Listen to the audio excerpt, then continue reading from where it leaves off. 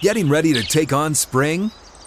Make your first move with the reliable performance and power of Steel battery tools. From hedge trimmers and mowers to string trimmers and more, right now you can save $50 on select battery tool sets. Real Steel. Offer valid on select AK system sets through June 16, 2024. See participating retailer for details. Live from the 6th and Peabody Studio and across the Outkick Network, this is Outkick 360 with Jonathan Hutton and Chad Withrow. He had Purdue, and where Louisville is right now, he can come in now and bring them back to prominence. And it's a good program. Bring them back to a program that is contending for conference titles and, you know, a 12-team playoff. And it's a 500 program right now that Satterfield leaves and now takes over at Cincinnati. Yeah, and there's just not a lot of juggernauts at the top of the ACC. So he steps into a situation at Louisville. That job, you've got monies, you got financial support there. They're going to have some NIL opportunities. You got a good opportunity to compete with a Clemson, with Florida State, with North Carolina. Those are really, I mean, right now in the ACC, who else are you circling as a potential riser in that conference? I mean, it's those three teams that I think have some of the built-in features where you could win, and Miami would be another one. Yeah, the expectations are there. Yeah, Mario Cristobal had such a bad first year, you almost forget about it, but Miami certainly would be another program that fits that criteria. But outside of that, I mean, that's a top 5 job, I think, in the ACC in football. Yeah. So it's a good move for Brom now. If you were going to make the move, if you really wanted to do it at some point, now's the time to make that happen. I'm anxious to see now what happens with Purdue. Another coaching story that we mentioned briefly with Bobby Carpenter that fascinates me. Sean Lewis leaves as head coach of Kent State to be Deion Sanders' offensive coordinator. Sean Lewis has been mentioned for a number of FBS-level jobs recently, in the last couple years. Runs an offense similar to what Josh Heupel runs at Tennessee. This is an interesting move to me because this is Sean Lewis saying, I'm not really getting the opportunity I want as a Group of 5 level, MAC level head coach. I got a better chance to go immediately turn Colorado around with Deion Sanders, show off a fast-paced, high-powered offense, and then land a gig. So, again, an interesting choice not to go with the head coach at the Group of 5 level and instead go down to coordinator at the Power 5 level at not a great program, but a program now led by Deion Sanders that's going to be in the crosshairs of all media attention over the next couple of years. So I think it's going to work for him because Deion Sanders already has a son coming in. He's got the number 1 recruit from a year ago, Travis Hunter, as announced. He's leaving Jackson State to go to Colorado. They're going to get players, Hutton. And if they have players, that's an offense that's going to work. Well, I'm just looking up. So the other thing, Deion in his contract gets $5 million for his staff to allocate. You can recruit the best coordinators doing that at that level. I'm saying you can't compete with the SEC. No, he's getting a raise. Yeah, I think to go to Colorado. Well, also. and you get Mike Zimmer, who. But I look at it not necessarily because it's probably a $200,000 difference. I'm guessing he probably makes $700,000 to $800,000 as head coach at Kent State, and he's probably making over $1 million now. A sizable bump. But Sean Lewis is doing this because he wants to be a head coach at a good job in the Power 5. He don't want to be at Kent State for the rest of his career. He thinks this is a better opportunity to do that. According to Google, Sean Lewis was paid $433,000 in 2020. That's where it cuts off for me. So maybe you got a bump up there, but that's a substantial raise. For Sean Lewis? Yeah. He went from what to what? Sorry. Well, in 2020, Google's saying he was paid $433,000. That was his salary. Yeah. Now, I don't know. That's just total pay. I don't know what it was this past year. But it can't be much more I'm than guessing that. he's gone up. Because he's interviewed for other jobs. Yeah, but it's part of, you can split that up if you're Deion and get your guys, take care of your guys. Because if you look around, college football, the highest paid assistant in the conference is at what last year was Mike Elko at A&M, I believe. And after that, you've got if we're looking at the other conferences, I mean, those coordinators are getting, what, $1 million? Yeah, I know Kendall Briles and Barry Odom both were making a lot at Arkansas. No, I'm just saying outside the SEC. Yeah. Just any other conference other than the SEC and the Big Ten. $5 million coaching staff salary in the Pac-12 is what? Is that like a huge bump for what Colorado was doing? Yes. And I thought it was hilarious when their AD sitting there going, we know we're going to have the money. We don't have it now, but we're going to get it. That's strange, man. Yeah. I doubt that's what he told Deion Sanders when they were meeting about the job, too. We're going to get it. We don't have it now. We'll have it. We'll get it. But, hey, that staff is shaping up now for Deion Sanders. I love the Sean Lewis hire. I think they're going to do big things quick just because he's going to so quickly turn that personnel around for Colorado. So that's going to be a lot of fun to watch. Of the Power 5, Pac-12 had the lowest average for assistant coach pay on average. So Colorado's bumped it up, and now they've got Deion running things, and he is legitimately running everything. Walking in with the music. They've got the cameras rolling. That was the weird part for me, is like the voyeur cameras following around for the speech.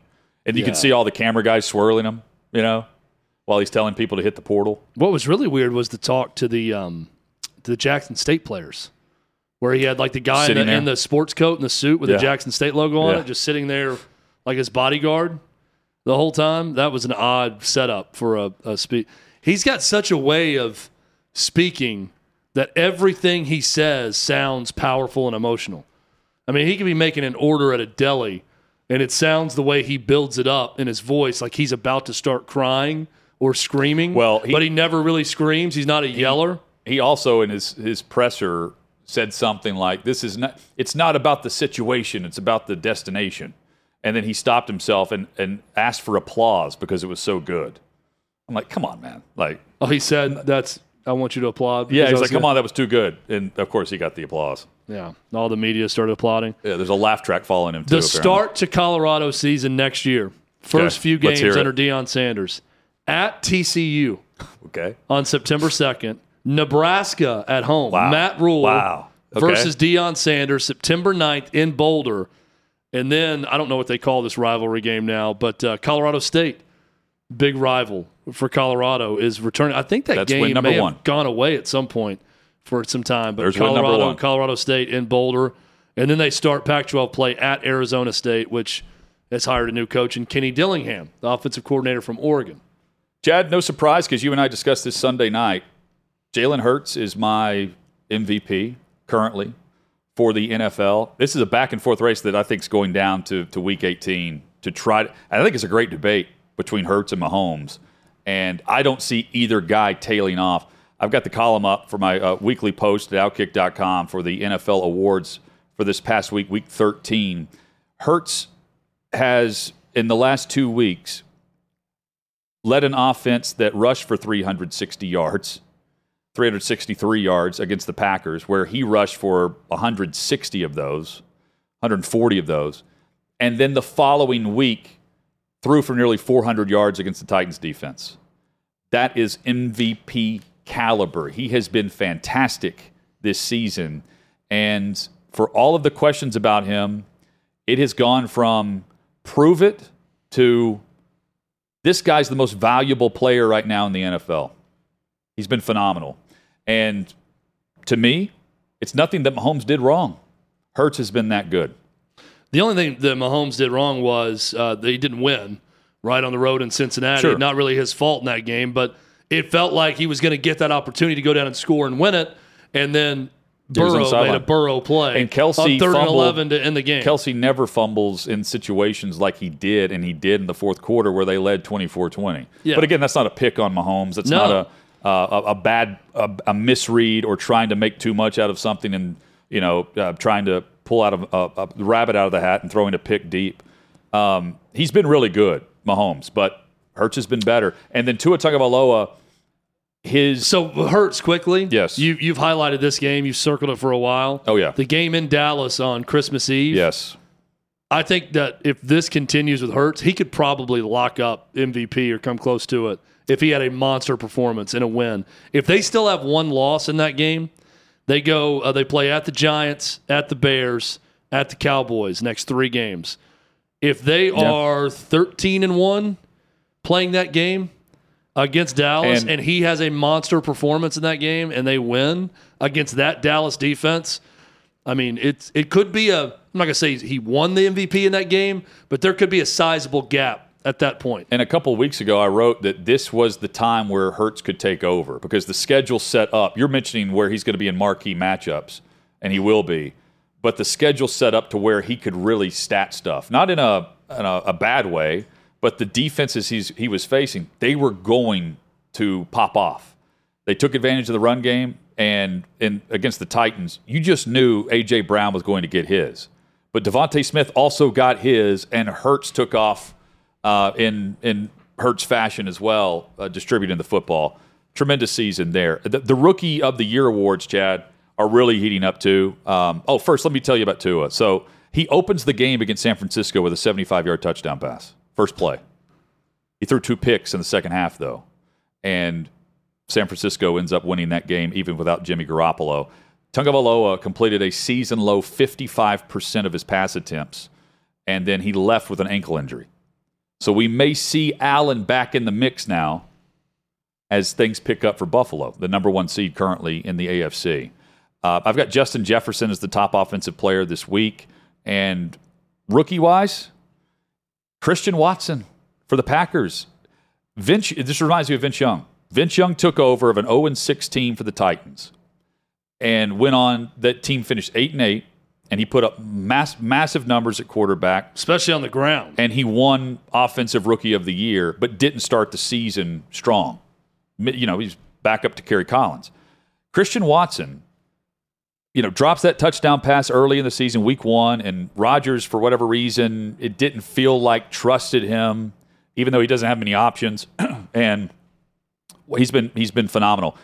Watson now has 7 touchdowns on 25 catches. 7 touchdowns on 25 catches. And he had a rushing touchdown on Sunday. He's the only rookie receiver in NFL history to score 8 touchdowns in a 4-game span. So, I mean, to me, he's the number 1 rookie right now, just ahead of Chris Olave, who's been consistent, but it's Watson that's really taking over games now and making the highlight reel plays. And then defensively... Is Kenneth Walker hurt now? Yes, he hurt his ankle this past week. So is he out for good? Is it? No, he's not out for good. It's just an ankle injury that's, Pete Carroll said, it's day to day. Okay. He missed, I don't know how this didn't get more play. He missed a blitz pickup in the game where Geno Smith got lit up, and they got into a sideline spat. Now, if that's Tom Brady with a player, we're seeing that on replay, and Geno Smith and you see Kenneth Walker III going at it. I was like, man, this is unbelievable. You see the rookie running back doing this. He's one of the leaders of the team. I immediately have flashbacks to that reserve linebacker punching Geno Smith in the Jets locker room. Yeah. That to me would be a bad sign if you're Geno Smith. Like last time I got into a heated argument with another player, my jaw was broken at the end of it, and that guy was getting cut. Tariq Woolen is my defensive rookie of the year. And just to be brief on this, 6 interceptions, tied for the league lead. He ran a legitimate 4.2 at Texas San Antonio, and somehow with that speed was a 5th-round pick. I have no idea. I mean, I'm sure there's some off-the-field things that kept him there. Seattle has a great rookie class, and Tariq Woolen's ahead of Sauce Gardner, who, at no fault of his own, it's kind of like Mahomes. Woolen's just been better, and he continues to get takeaways and get the football back for Geno Smith and the Seahawks offense. They're currently the 7th seed in the NFC. When we come back, Clay Travis joins us. We hit the top headlines. We'll talk a number of topics. We can go around the horn we'll certainly talk Heisman Trophy and Hendon Hooker not being one of the finalists. John Robinson being fired, college football playoff, and more. Clay Travis next on Outkick 360. Outkick 360 rolls on across the Outkick network. Clay Travis will join us in a matter of minutes. Broadcasting live from 6th and Peabody with Yeehaw Beer and Old Smoky Moonshine. Nostalgia out here. They're continuing to replay. It's like a marathon of Home Alone and Home Alone 2. It's on Freeform? That's the network that plays a lot of old holiday classics. Yeah. That's my favorite. I say holiday my classic. favorite It's film. 1990. When I say film, like it may not even need to be a Christmas movie for me. I love Home Alone. Home Alone 2 is great too.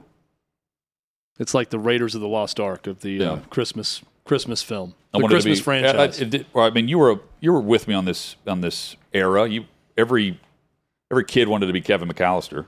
I remember going. I want to say Home Alone 2 came out like right around Thanksgiving, leading into the holidays, and I remember opening weekend. My dad taking me and a buddy after school, like Friday night, to watch Home Alone 2 in movie theaters, and it was a huge event for me. Oh, it was packed. Yes, and we laughed the entire time. It was a big deal when that sequel came out. I don't know if I watched the first one in theaters. I do remember watching it, renting it on VHS and then wearing it out, watching it. No, it's a classic for those of a certain vintage that grew up as a kid with that movie. And now it's one of the rare ones also that's timeless. That I can show it to my 7-year-old and she loves it too. That's not often the case with movies that were made a while back. Doesn't really translate to the kids of today. No. That's one that does. And imagine being the kid that has to replace Macaulay Culkin once you get to like Home Alone 4. There's there's like 6 or 7 of them now, I want to say, Home Alones. And there's one that Disney Plus put out last year. Home Sweet Home Alone, I think. And Thank God. Yeah, my daughter's seen all of them. Like she's got one, her favorite one is one I've never heard of. Are they like the same like tongue-in-cheek jokes, or is it like more like Disney stuff now? You know what I mean? Like no, it's definitely more Disney, but I will say the latest one is much more in spirit with the original that Disney Plus put out. And Buzz plays a cop in the town. So Buzz grew up and is a cop. I love that. And he makes references to his brother, Kevin, being rich and owning a security company. That he started a security company when he grew up. But he doesn't make an appearance in the film. So the whole time it kind of builds you up thinking Macaulay Culkin is going to come back. Yeah, you're going to see him into this story as a grown-up Kevin McAllister. But all they do is reference him. I think he owns which makes sense. He started a security company as he grew up, and it's a big-time millionaire. So here's what needs to happen. If you're going to start making all these new Home Alone, you got to bring back Kevin McAllister at some point. You can bring back anything now. Yes. Macaulay Culkin is still acting. Put him in the role of Kevin McAllister in one of these movies. Chad, we're going to get to Hendon Hooker and not being a Heisman finalist, despite he's a winning every SEC award. He swept all the SEC awards. Coaches, media, and Player of the Year, and first-team All-SEC quarterback. And we'll get to that. Plus, we'll get Clay's thoughts on Deion Sanders to Colorado and much more. Coming up, we'll give our take on the John Robinson firing as well. And that's where we'll start. But the timing of it and the signal from the organization that, Chad, they're not settling for a roster rebuild even in the middle of a season where, just like last year, they've got, guys playing last year that weren't even on the practice squad to begin the season due to injuries, and they still end up with the number 1 seed. This year, at worst, they're the 4 seed. But it's a statement that they're not going anywhere if Robinson's rebuilding the roster. That's what's so surprising to me. The guy that built them up is not trusted to do it again. Clay Travis joins us, president of Outkick, founder of Outkick, our fearless leader. Clay, your take on the Titans firing Robinson, Amy Adams Strunk firing John Robinson when she did after the Philadelphia Eagles game. Anytime you have a firing like this, to me, it suggests that there is something that occurred that was a precipitating factor, right? Because you're in the middle of a season. To you guys' point, they are likely to be a winner of the AFC South and host a home playoff game for the 3rd straight year. He's never had a losing record. It just feels odd to me, feels strange to me that you would decide that this is the right time to make the move in the middle of the season. So I tend to think there was a precipitating factor that could have led to this being necessary. In college, we would always talk about what is going on with the contract. I don't know. I haven't seen the press availability today. Have the Titans said Oh, it was awful. Whether John Robinson, is John Robinson getting paid out his full contract, or are they alleging that this was a for-cause firing? Those kind of things would give you more details about exactly what went on. It seems strange to me in general to sign a guy to an extension in February, say that you're planning on him being with you for years to come, and then flash forward. What are we, 10 months later, and you suddenly fire him?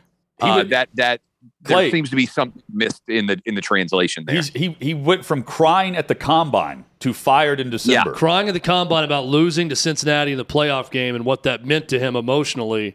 And then this is, right before he signs the extension. Yeah. At that point, signing the extension, trading away A.J. Brown on draft night, and then after A.J. Brown torches them, he's fired less than 48 hours later. It's one of the crazier Titan stories. And, Clay, you've been here forever, too. I mean, I can't remember being more surprised about a story than this one. I don't even think it's a crazy Titan story. I think it's a crazy NFL story. Yeah. Because you just don't see GMs who are successful like this being fired mid-season as they are trending towards a third straight divisional championship. And I think John Robinson has had a lot of failures in terms of his draft picks in recent years, but that's been well known. It's not like suddenly people were like, hey, that Isaiah Wilson guy that you took in the first round who never really played and was gone after a year is a bad guy. It's not a bad draft pick and maybe a bad guy too. I don't know him. Caleb Farley can't get on the field, and you got undrafted picks who are in front of him, and he's a first round pick as well. Anyway, there are ample reasons to be disappointed with the recent drafts, but none of that suddenly revealed itself in December of 2022, 10 months after you sign an extension. That's been kind of readily apparent for several years now. And I will just add that making the decision to trade A.J. Brown in the first place is not something that a powerless GM does. Right. That is kind of okay, I'm going to be here for several years, because if you were a GM worried about your employment future, you would typically make the decision that you were not going to risk rocking the boat. And if A.J. Brown decided to leave as a free agent, you'd be like, well, what can I do? He turned down our contract offer, but you would try to win now, as opposed to build for a couple of years into the future with Treylon Burks. And what I said with the A.J. Brown trade when it happened, by the way, was, and I think it's been proven correct, it closed the Titans' window to make a Super Bowl run. That's just what it did. And you can argue, look, if they had A.J. Brown, they're 7-5 now. I think they're probably 9-3. I think they probably would have won 2 more games this year if they had A.J. Brown. And if you're sitting at 9-3, you've got a shot at the number 1 overall seed, which they had before. And then you only have to win 2 games to get into the Super Bowl, and only have to win 1 game to host an AFC championship. So anyway, I think it closed the window, but that move in the first place was hey, I'm going to be here to restock and rebuild the roster. And obviously that's no longer true. So Tennessee quarterback Hendon Hooker wins AP Offensive Player of the Year in the SEC. He wins the coaches' vote for Player of the Year offensively in the SEC. He's first-team All-SEC quarterback, and he becomes the first guy to sweep the Offensive MVP awards in the SEC and not be a Heisman finalist, and another SEC player be in front of him and be a Heisman finalist. Clay, I've been screaming to make it make sense. I don't understand it. Anytime something like this happens, it gets us talking about, well, who's voting on this award anyways? I know you talked a bit about this on Outkick the Show. There's over 900 people who vote on the Heisman, and it really makes me question, who are these people? Get ready for the greatest roast of all time, the Roast of Tom Brady, a Netflix live event happening May 5th.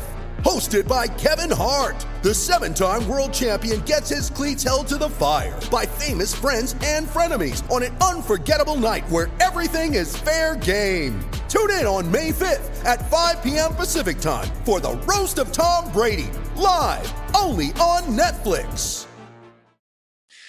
Yeah, I don't have a Heisman vote, and I was kind of joking around. I mean, I've been on this for years now, but I don't know where I rank in influential people in college football, but I'm confident in the media I'm in the top 900, right? I'm confident I'm in the top 900, so you're definitely in the top 900.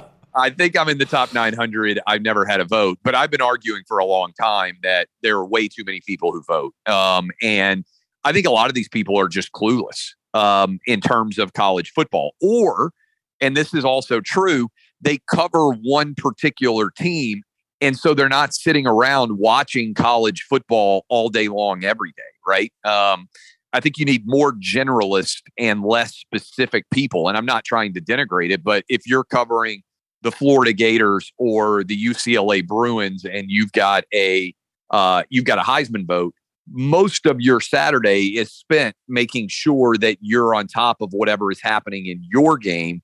And so you're not really apprised of what's going on everywhere else. I mean, the coaches, I would think, in the SEC would be the best at knowing who the best players are. And I think the easiest argument for Hendon Hooker, and I think this kind of ends the case, is if you put Hendon Hooker on Georgia, would the Bulldogs still be undefeated? I think the answer is probably yes. If you put, and I'm not trying to take a shot at Stetson Bennett. I heard you guys' argument about what a good story he is. I agree. But if you put Stetson Bennett on Tennessee, I think they probably go 6-6 or 7-5. And, that difference between players is the ultimate way to test. The only guy that I think could be potentially better than Hendon Hooker in this Tennessee offense and in the offense that they run, maybe Caleb Williams is better. So I don't have a problem with Caleb Williams winning, although the overall quality of competition that Caleb Williams has played against has not been great. And I'll just point out that Tennessee put up, I think, 56 against Vanderbilt. Hendon Hooker missed one quarter, basically, of the game against South Carolina. He would have put up good numbers against Vanderbilt, too, right? I mean, it's not like he would have come out and thrown for 80 yards and 4 picks against the Vanderbilt defense. So I think you could reliably say, hey, this guy would have been pretty good. And even in the South Carolina game, your issue was not with Tennessee's offense. I mean, Tennessee's offense should have scored, if Hendon Hooker stayed healthy, over 40 points. If you lose a game when you score over 40 points, it ain't the offense's fault. So, Clay, you and I are old enough to remember when we were kids, when Colorado football was cool, when they were good, the uniforms were cool, the mountains in the backdrop were cool to watch on TV. It hasn't been that cool for a while, though. They're cool again because they hired Deion Sanders. Do you think this is going to work at Colorado? And just your overall thoughts on Deion Sanders taking the next step up in college coaching? First of all, kids have no memories, right? I'm 43. I can remember when Colorado was good.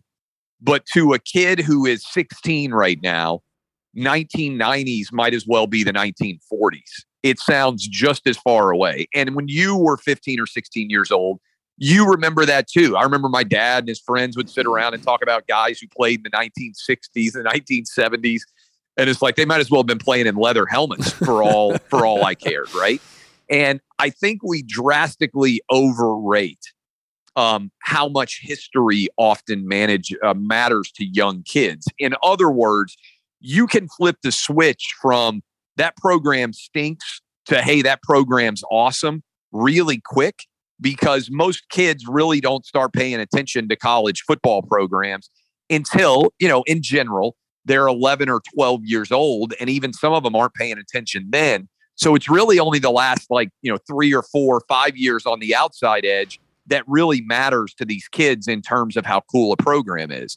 So my point on that is, if Deion starts to win a little bit at Colorado, he can make that program really sexy to young recruits. And for people who've been out to Boulder, it's a really fun place to go to college. And you can see how sizzle can come back quickly. And I feel like Josh Heupel at Tennessee is a good example of this. The kid's 1998 national championship at Tennessee might as well be 1968 or 1978 or 1958 to these kids. It just doesn't register. But 10-2 and Hendon Hooker, beating Alabama in the field getting stormed, that's something that's going to register for the next 4 and 5 years for those kids in a way that whatever Peyton Manning did, which doesn't feel that long ago to me, or T. Martin or any of those other guys. Same thing for Michigan football, by the way. Michigan all of a sudden is beating Ohio State. And if you're 14 and you didn't really pay much attention to college football until you're 12, you don't even care what Michigan did in 2014, right? You're like, right now, they're really good. That's a cool program. And so you can take, I think, with these young recruits and certainly with the transfer portal, you can take a team that's not very good and flip them over and turn them into a quality team way faster than at any point, I think, in recent college football history. Clay Travis with us on Outkick 360. Clay, I look around college football with the new coaching hires. I see a lot of really solid fits, a lot of hires that make sense. Which program got it right the most? Well, I mean, when I look at what Matt Rule did at Baylor, it's funny to say this because I would have said this about Scott Frost 5 years ago or whenever it was. Yeah. But I think Matt Rule is likely to have success at Nebraska to the extent that you could. I like that move. I think Brom to Louisville makes a lot of sense. You bring back a guy who knows that program well, who I think he grew up in that city and was a quarterback at Trinity, if I'm not mistaken. Yes. So not only was he a Louisville Cardinal success story at quarterback, but he's deeply embedded in Kentucky football culture in terms of what Trinity means to the city of Louisville for people out there who are familiar with that. I think he could make a lot of sense. But the guy that I like the best is Hugh Freeze. I just think he's not going to fail at Auburn. He's going to recruit well. They're going to spend a lot of money on NIL now. To the extent you're worried about, off the field related recruiting issues, basically there are no violations anymore. And if Hugh Freeze was able to beat Nick Saban back-to-back years at Ole Miss, which I think is the only, you guys can correct me if I'm wrong, but I think he's the only coach in the SEC to ever beat Nick Saban back-to-back years since he got to Alabama. I think I'm correct in that. I don't see any reason, given Auburn's past success, by the way, against Nick Saban, I don't see any reason why they're not going to be successful going forward. What do you think about Luke Fickell to Wisconsin? That's the one that immediately popped to mind for me that made perfect sense and I thought was the best hire of this cycle. I like that hire. My thing is, I think a lot of Wisconsin's success, frankly, has been predicated on the division set up in the Big Ten, because the Big Ten West is crap relative to the Big Ten East. I mean, the three best programs right now in the Big Ten are Ohio State, Michigan, certainly, and then I would say Penn State. And I think there's a decent drop-off after those three. And the fact that they're all in the Big Ten East, a lot of times Wisconsin has dodged having to play all three of them. And, a little bit like Purdue had no business in the Big Ten title game. I think Wisconsin owes a lot of its recent success to that. I think divisions are going to go away sooner rather than later in both the Big Ten and the SEC. And so I think the competitive advantage that Wisconsin has had in that division is going to cease. And I think they're going to have more challenges having to play more frequently against Ohio State, Michigan, and Penn State. So, Clay, I'm watching Football Night in America on NBC on Sunday, getting ready for the night game, but that great game between the Cowboys and the Colts. And Maria Taylor's on set, and Jason Garrett, and Tony Dungy. And they have this big think piece segment on Jerry Jones being photographed in Little Rock, Arkansas as a teenager. And it kind of spirals into this Rooney Rule, what's going on with race relations and owners not hiring African-American coaches. And I thought mostly they handled it okay. But then my mind went to whatever happened to the Brian Flores lawsuit. It's amazing how that sort of disappeared, and it's just like you're waiting for the next sort of fabricated story to get to. I give Jerry Jones credit because he sat down and was interviewed for the piece on this and was very open about everything with that. It does feel like, though, we're trying to get to the next story with all of this quickly at times. What do you make of this story, non-story, and the way it's been covered so far? Look, I didn't see that story. So I think, the idea that what you did when you were 15 is a story 65 years later is crazy, right? And I would say that no matter what happened. And this is the argument I've made about teenagers for, tweets that they sent in the past or whatever else. Like, we cancel out criminal records of minors because we believe that when you're 14, 15, 16, 17 years old, you are a minor, and what you do as a teenager shouldn't define you for the rest of your life. And yet we're canceling people for tweets that they sent when they were 14 or 15. We are keeping them out of college, as has happened several times. And we're going back in time to that for Jerry Jones. Like, if the worst thing Jerry Jones ever did. You ready? Showtime. On May 3rd, summer starts with The Fall Guy. Let's do it later. Let's drink a spicy margarita. Make some bad decisions. Yes. Audiences are falling in love with the most entertaining film of the year. Fall Guy. Fall Guy. Fall Guy. That's what the poster said.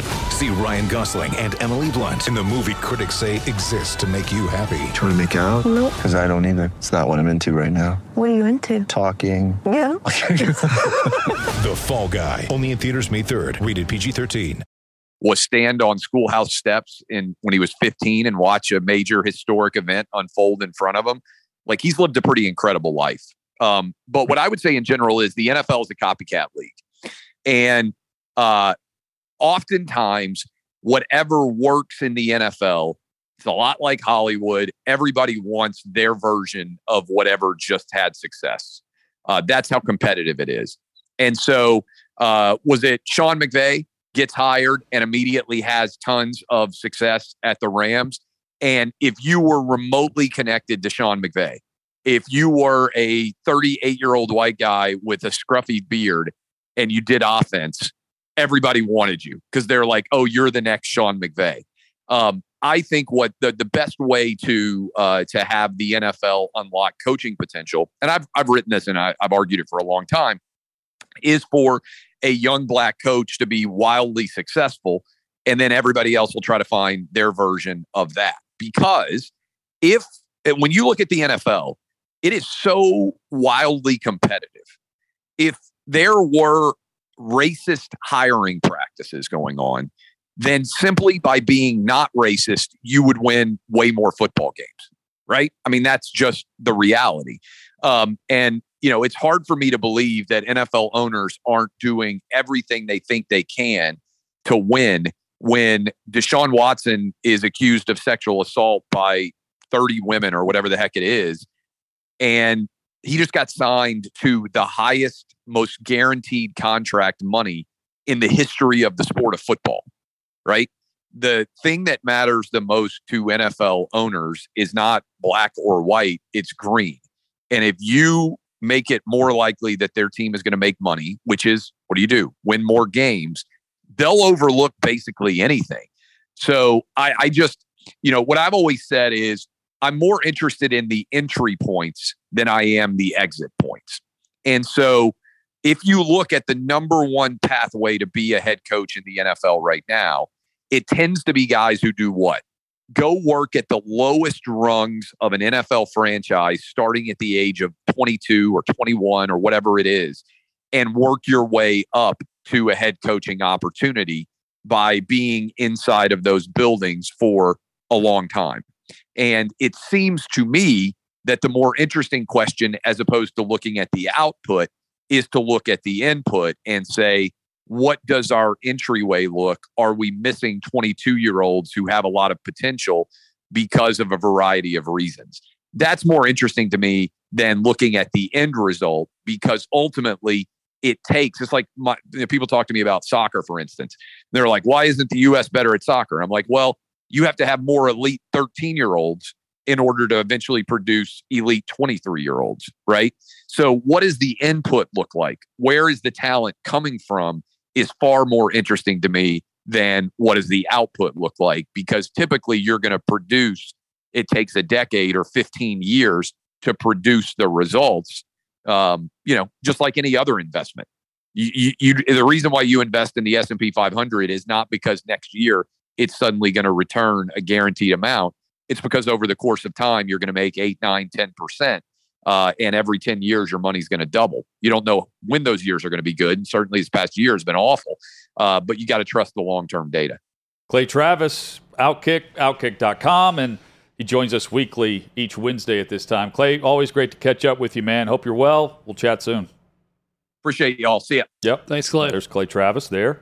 Great answer there at the end. And you know my theory on what's the cyclical nature of the NFL coverage. The next thing that I think happens, you mentioned Brian Flores, and it sparks what I believe will happen. And again, it's just I try to see it coming because we know how the NFL media works and they jump around. When Steve Wilks isn't named the head coach of the Carolina Panthers after being the interim coach, he's already a part of that lawsuit.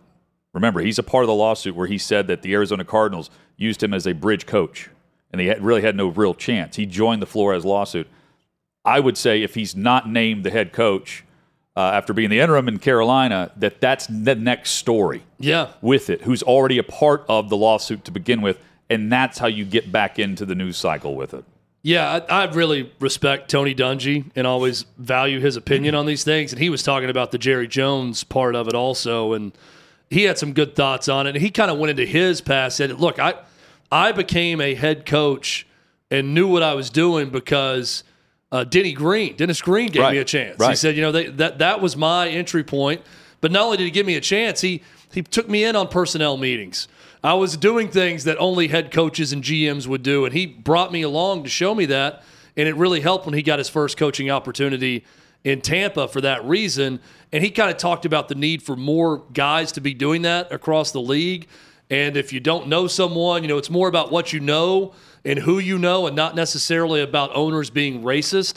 I thought he had some really good thoughts on it. Jason Garrett said, I was asked after a game between Russell Wilson and Dak Prescott that he coached, said, hey, what's it like coaching in this game with two black quarterbacks going head? And it was some sort of first, or it hadn't happened in a while. And he said, I looked at reports and said, are we still really talking about this? Yeah. Is this really a thing now? He just didn't see it as a thing at the time. He said, it's crazy that this is still a story. I'll say on the Jerry Jones thing, 57 years ago, people change over 57 years. Who you were 7 years ago isn't who you are now. So I don't know what he's doing in that picture. He answered the question that he was there more as a curiosity than anything else. But I'm sure Jerry Jones, growing up in Little Rock, Arkansas, in that time, in the Jim Crow South, thought things then that he does not think now. It also doesn't look great when he's never hired a black head coach, obviously. But everyone that's been around Jerry Jones that's commented on this story isn't talking about Jerry Jones as some racist. So I think years in this business has changed Jerry Jones for the better in terms of race relations. That would be my guess. And I'm also hearing that from a lot of people who've spoken up on behalf of Jerry Jones that knows him well. We look at the sports evening and get you set for tomorrow next on Outkick 360. Chad, tonight we've got the Iowa against Iowa State matchup on the hardwood. All right. ESPN2 action tonight. Big time.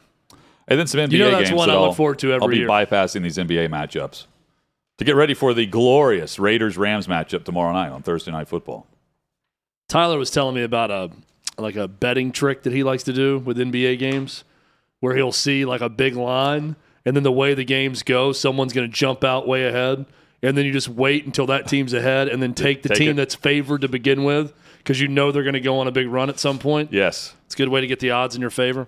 Trey Wallace will join us. Looking forward to the chat tomorrow with him, plus Armando Salguero, and one big thing on every NFL game. We start each afternoon, 3 o'clock Eastern, on this radio station and across the Outkick Network, streaming live at Outkick.com. Chad, the headlines, let's end it with this. Aaron Judge.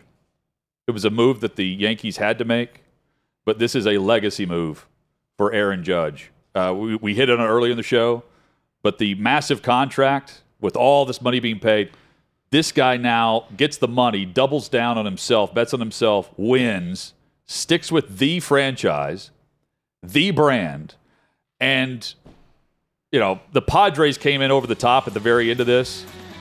Turn it down, man. He did the right thing because he's now a lifer with the Yankees. It's the right move. It's good for the Yankees. It's good for Judge and future earnings also. It's good for baseball that you got Aaron Judge, this superstar in New York with the Yankees.